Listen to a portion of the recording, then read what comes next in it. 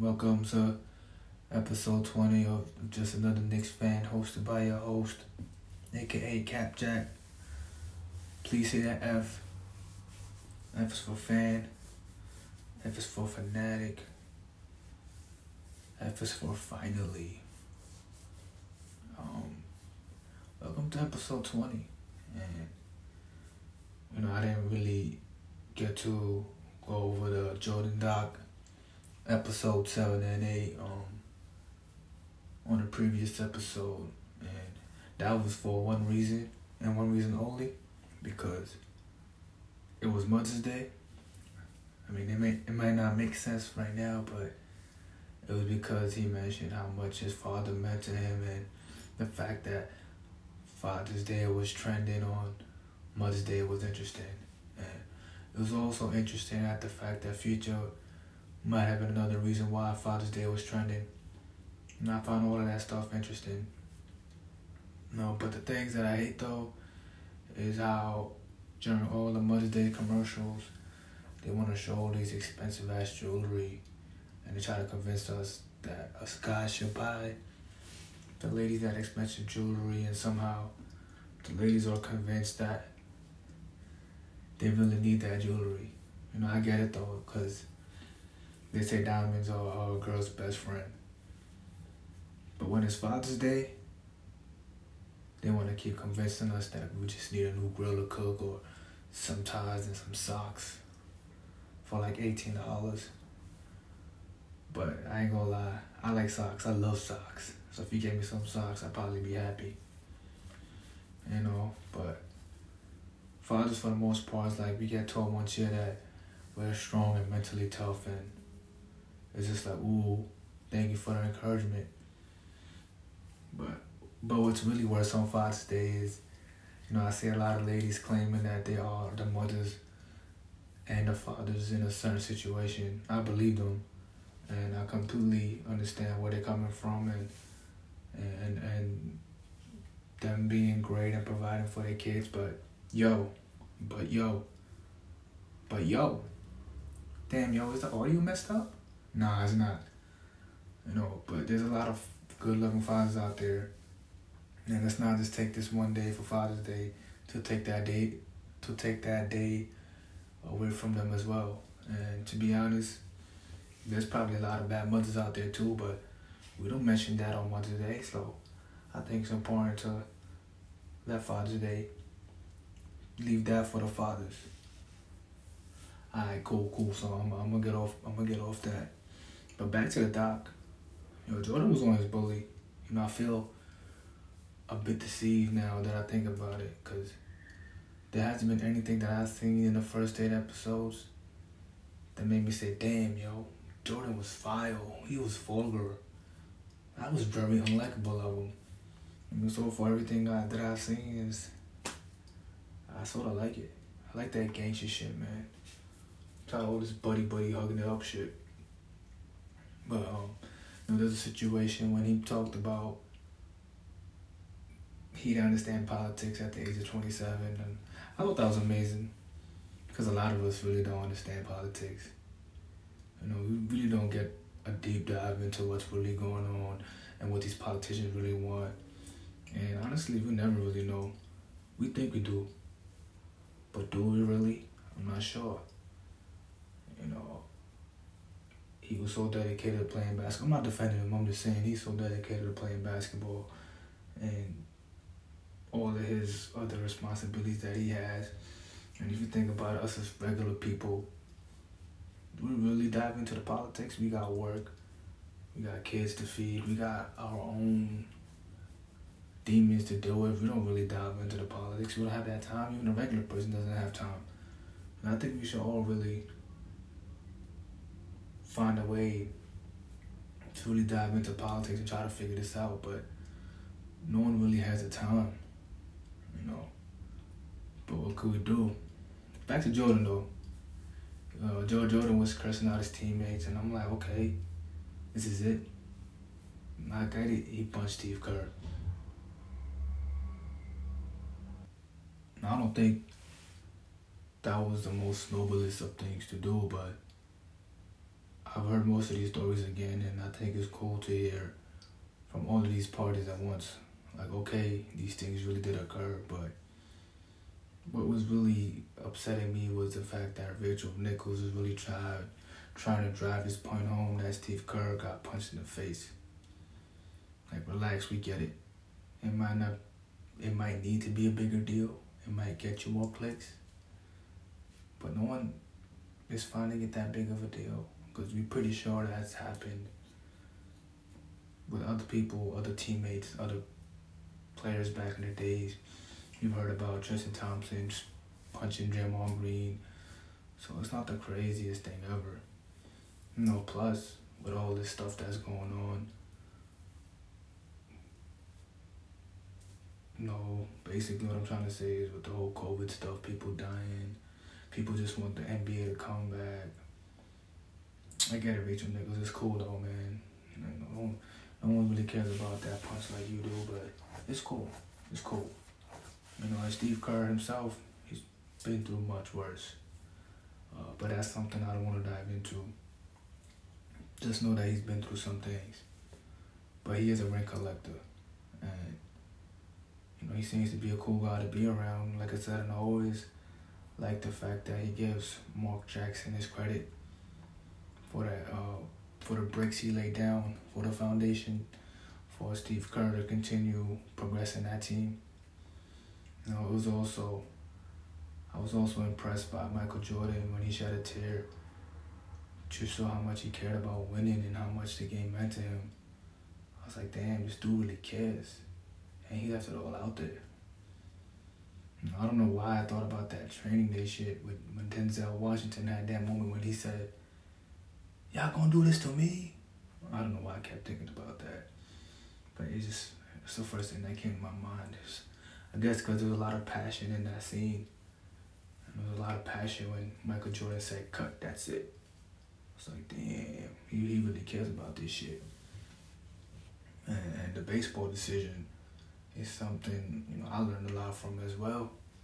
And once he said he had no regrets with his decision and that he was at peace with it, I was like, wow, dude, wow. Because a lot of times people tell you what they think what's best for you. And sometimes they do, but sometimes only you know what's best for you. And it might not make sense for anybody else. But as long as you're happy and you know you're doing the right thing for yourself, that's probably the most important thing.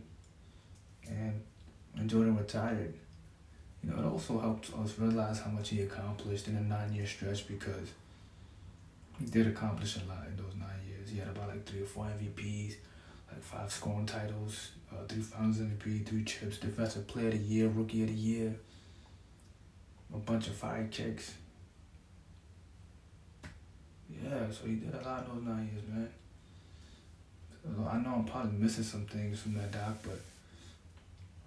but when he won that chip on his Father's Day, that moment had me a bit emotional too, because I wasn't expecting him to be vulnerable again in the doc. And seeing the amount of mics that were shoved in his face on a regular basis, I found that ridiculous. I could see how that could tear somebody down, especially without social media and, have your own voice and narrative. And people say that he might have a harder time now, but I think as people, we can all adjust to the climate, like how we're doing to this social distancing thing now. And shit, this quarantine is one of the main reasons why we even have this doc coming out now. It's supposed to come out in June after the finals was over, but due to all this stuff going on, the doc came out now, and in a weird way, we're all appreciating Michael Jordan and that Bulls team even more. I like the fact that they showed Scottie Pippen love, they showed Dennis Rodman love, and even though there was a lot of hatred towards Jerry Krause, it opened up a lot of people's eyes of how much he did for the Bulls. And I knew of Scottsboro that he was a basketball player because, I watched NBA TV almost 24/7 as a kid and whatnot, but I know his phone is going up right now. I know the price to talk to him right now is probably going up right now to do all his interviews. I go on YouTube. You know, YouTube knows my algorithms is basketball and certain podcasts that I like listening to. So, and it's probably gonna be a lot of Lloyd Banks, Dipset on my YouTube, a lot of Tupac. But I'll be seeing Scott Burrell, Michael Jordan. And it's basically Scott Burrell, you know, talking about, you know, his experience with the Bulls. But shout outs to him, man, because, you know, that 1 year he said he learned a lot, and him playing with Jordan is the reason, well, not the main reason, but it helps him get a job, and it helped push him further in life, so, you know, that's great for him. And I'm pretty sure this exposure has surprised him a lot, but you know what, great for him, man. I just did not expect that at all. That shit threw me off. I'm not even gonna lie. You know, I just thinking to myself, like, yo, Scott Burrell is really out here. You know, but I wish they talked about that, the player that scored 37 on Mike. You know, we had no interview from him, like his side of the story. Especially since he was only in the league for about 3 years. And he seemed like a cool dude. And I would have loved to see what he had to say about those back-to-back games against the Bulls and saying he dropped 30 on Mike. And it was impressive because one way to look at it is, you know, Jordan will forever, like, he left the mark in Jordan's brain. Like, Jordan will forever know who he was, because Jordan said, you know, after that game when he dropped 37, he didn't take nobody lightly after that. So he actually taught Jordan a lesson. So I figured it would have been a great idea if they had him in the Last Dance documentary, interviewing him. You know, we heard a lot of numerous stories about Jordan making up stories to motivate himself. Thought that was pretty cool. And I think if that's what you gotta do to motivate yourself, then that's what you gotta do. Maybe that's what we gotta do. Maybe that's what some of us gotta do, not all of us. And if that shit work for you, man, by all means do it. You know, we all gotta do what works the best for us. But another favorite part of my documentary was because this doc has been showing all the ass kicking that the Knicks have been getting from the Bulls during this whole Jordan era.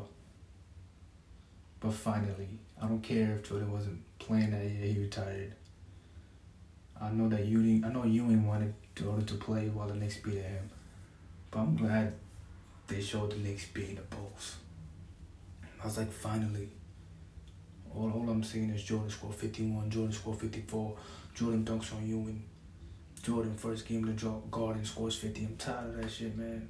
Like, I love Jordan, I respect him, but enough of this Knicks shit, man. Kicking our ass, that's all I see. But finally,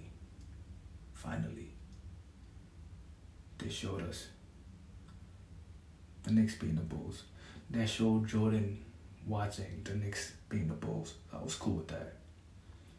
It's good to see Jordan watching his team lose to my team. But really, what made me even more happy was seeing, you know, Penny Hardaway do his thing against Jordan. You know, I mentioned earlier that I met Penny when I was a kid, and I still got his autograph. And he is that one player, and obviously with Shaq, that was able to beat Jordan, along with Horace Grant. And, you know, Horace Grant had his own motives since he was a former Bull himself. Penny Hardaway was out there. You know, plus outside of his own shoes, I'm talking about MJ. He wore Penny's shoes. And I got a few of Penny's shoes in my crib, and only a couple of them are foam posits. He got the Penny 1s and 2s. And his sneaker collection is pretty underrated and unique in its own way.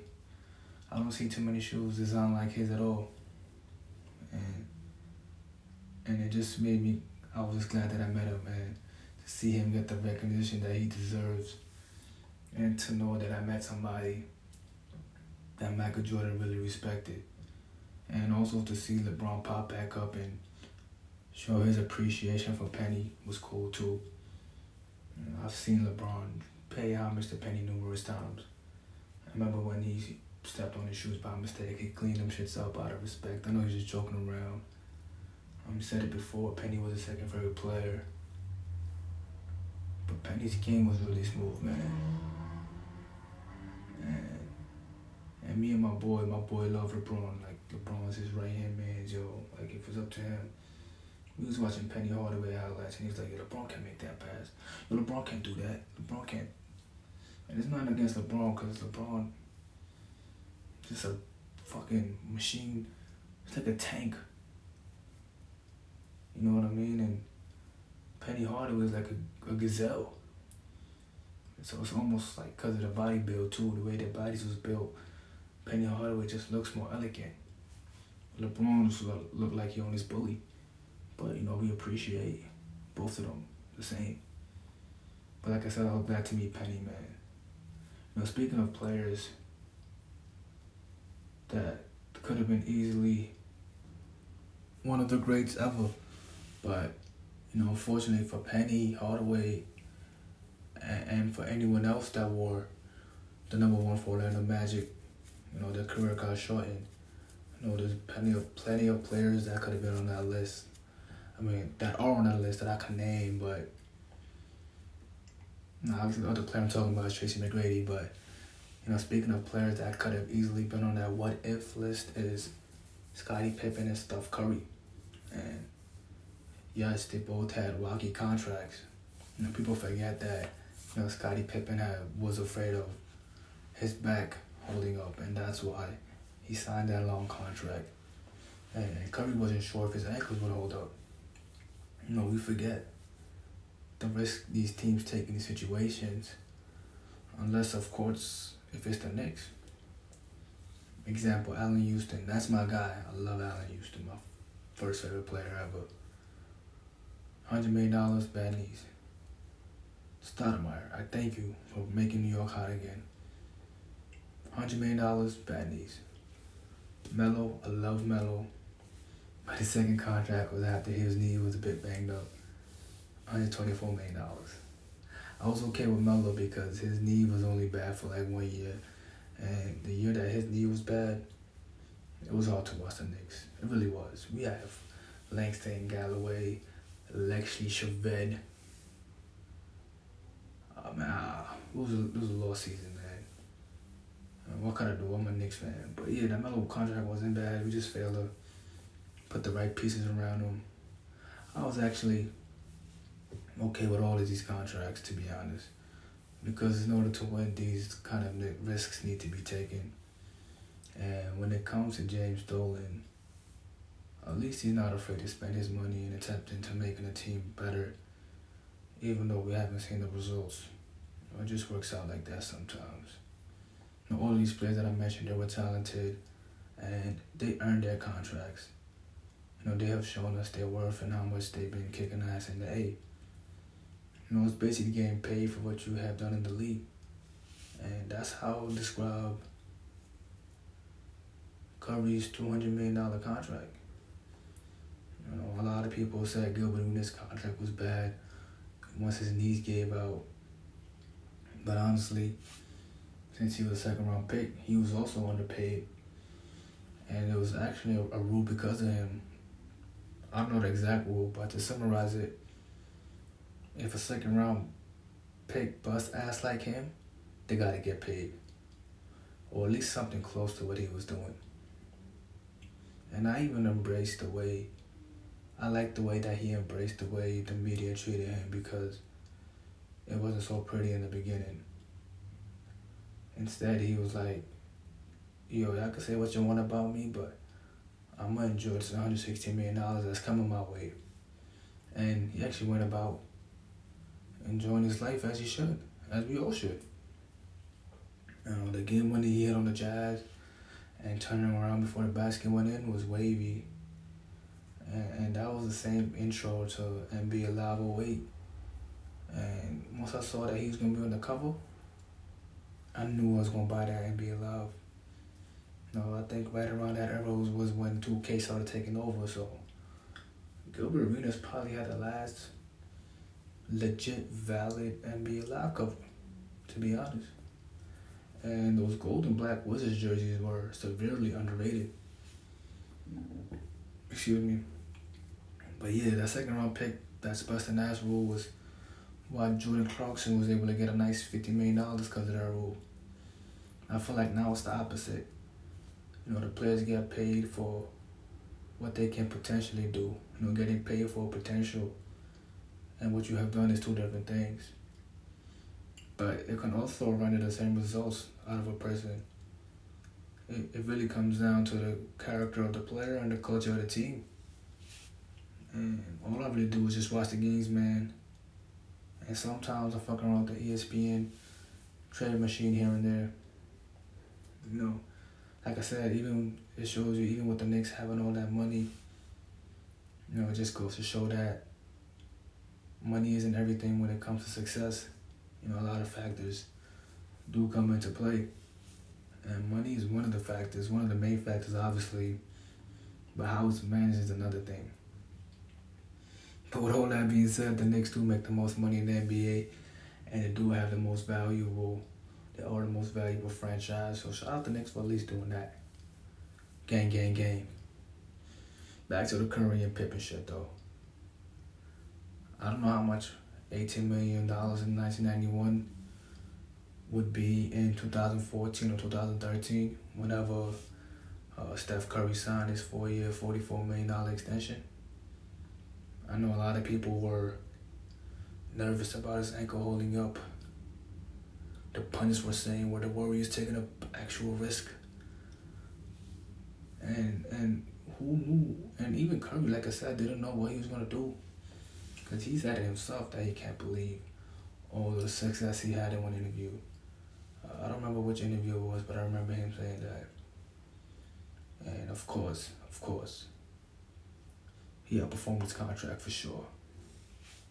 And a dollar from 1991 in 2014 is worth $1.75. So basically, if I tell them, this dollar's from 1991, though, if we're using the 1991 economy to say me that Jordan did the right to left hand layup, they're gonna be like, yo, this is worth $1.75. Y'all probably like, yo, how I know this? I just Googled it.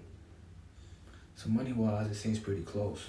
But the difference was those 3 years. So that's still a big deal. But what's up with the economy? That's not my job to determine what's up, but it would be a good idea to pay attention to it. I'm glad that Curry was taken care of because he was one of the main reasons why they won so many chips. And it shows that the Warriors were invested in winning. Plus, Curry's bringing people into the seats. So even if they don't win, Curry's still putting on a show. He's still must-see TV.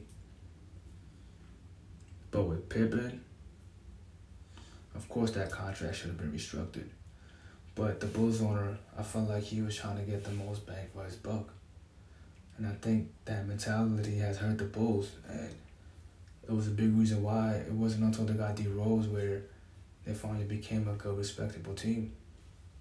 I mean, at least Pippen started to make money after he left the Bulls. And the Bulls did hold it down with a signing trade to the Rockets. But it's just crazy that dynasty could have lasted a couple more years. And it all ended because of pride and saving money when more money could have easily been made. And if they let that team play for a couple more years, and of course add some decent pieces to the team because it was up in age, they probably could have got another ring or two. I feel like the competitor that Jordan is, he had no problem losing a championship, competing. I don't think Jordan ever felt like he went out the way he wanted to. But not every ending is perfect, and I'm pretty sure a lot of people would love to have Jordan's endings. But if he ended his career in 1998, that's a perfect ending. Like, it ain't get better than that. But Jordan's Jordan, man. He gonna do what he wanna do. So yes, both of these dynasties were built on bad contracts. But we also have to admit, an injury to either one of these players, the whole landscape of the NBA is looking different. From the Bulls dynasty to the Warriors dynasties. So those contracts got a lot of bangs. Mike Breen voice bangs for those Bucks. Now one thing I hate when players do is when they try to compare the amount of money the owners make compared to what they make, and then complain to us regular people that make regular money. Now I get it that we all got our problems and this whole totem pole ranking shit, but no one really want to hear that shit, to be honest. You know, that responsibility is not light of being a team owner or a governor or whatever they want to call that shit now. You know, it's basically the main MO in the NFL is to win with the quarterback on a rookie contract. You know, that way the team can actually build around a quarterback and they could spread that money around on other players. Because usually when the quarterback needs to get paid, the whole team fall apart because they gotta pay the quarterback and now they can't spend that money on the rest of the roster. And the crazy thing is now, why I keep coughing, it's not the corona, I promise, is that the price on these quarterbacks is going up as well. You know, once you start understanding the money aspect of things, and sometimes they backload a contract, they put more money at the end of the contract. That stuff is pretty cool, like how they move the money around to accommodate the players, the salary structure, and to make everything work. Like, I feel really intelligent when I peep what the team is doing with the contracts. You know, it always makes me want to watch Moneyball, because that movie is a good movie. But honestly, that movie might be the reason why the sports world is operated the way it is today. Because everything is based on stats. Numbers. It's like, fuck the eye test completely. Like, we have enough numbers to skew the story any way we want now. And that's the thing, that we have so much information. Could that be the real problem? I don't know. But I do know that the world is becoming smaller but more competitive at the same time. And people need all the information they can get to gain a competitive advantage, because the smallest detail can make the biggest difference. I feel like that's a gem right there, yo. I feel like Kobe right now. Because Kobe loves the word gem. Rest in peace, Kobe. The smallest detail can make the biggest difference. Ooh, knowledge. But the way that the media be using numbers to derail certain players, I find that shit nasty. And even the news outlets be statting pads. You know, so nowadays men lie, women lie, and so do numbers. Like in the music industry, we know about the fake streams and bots and all that stuff. Like, we should know about it. But this whole world is on an analytic wave. And whoever they is trying to collect our info every chance they get so they can market to us exactly what they think we want and need. But what I need is a Knicks chip and the NBA to resume and the world to resume as well. Oh, back to Penny Hardaway.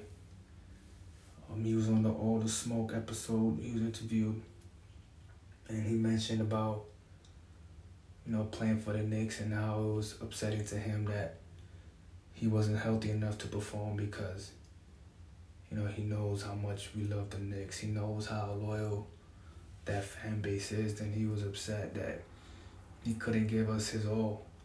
And after hearing what Penny Hardaway had to say about the Knicks, you know, all I gotta say is, you know, don't feel bad, man. Like, just thank you for lacing them up every day that you could. Thank you for being a consummate professional while you was on the Knicks. Thank you for understanding the Knicks fan base for real, not like how they berate us in the media. Thank you for understanding who we really are. Thank you for understanding that we are a loyal fan base to our team. And it's just that we want our team to win. That's why people like making fun of us, because we actually want our team to win, and we're there no matter what, to a fault at times. So I appreciate Penny Hardaway and his kind words towards the Knicks and the Knicks fan base, and saying how loyal he was to the Knicks, and how loyal the Knicks fans are, and how bad that we really want a championship in New York. It was good hearing that, because I feel like a lot of the players know that, but they don't want to come and to accept that challenge, man. But it's cool. I smell a championship coming in the near future. And yeah, shout outs to Penny, man. Shout outs to Michael Jordan. Shout outs to Scotty. Shout outs to all the essential workers. Shout outs to everybody, man. Shout outs to the mothers. Shout outs to the fathers. And that's all I have for today, man. But it was good hearing Penny say that. Shedding light on the positive. It was good to hear Penny shedding light on the Knicks fans in a positive way, because we're usually the punching bag. But so with that being said, y'all stay safe out there. Y'all be good. And I'm gonna get up out of here, man. And go Knicks, go World. Shout outs to Penny. 1. It's your boy Cap Jack, Jap Cat. Please see the F. Episode 20. Psh.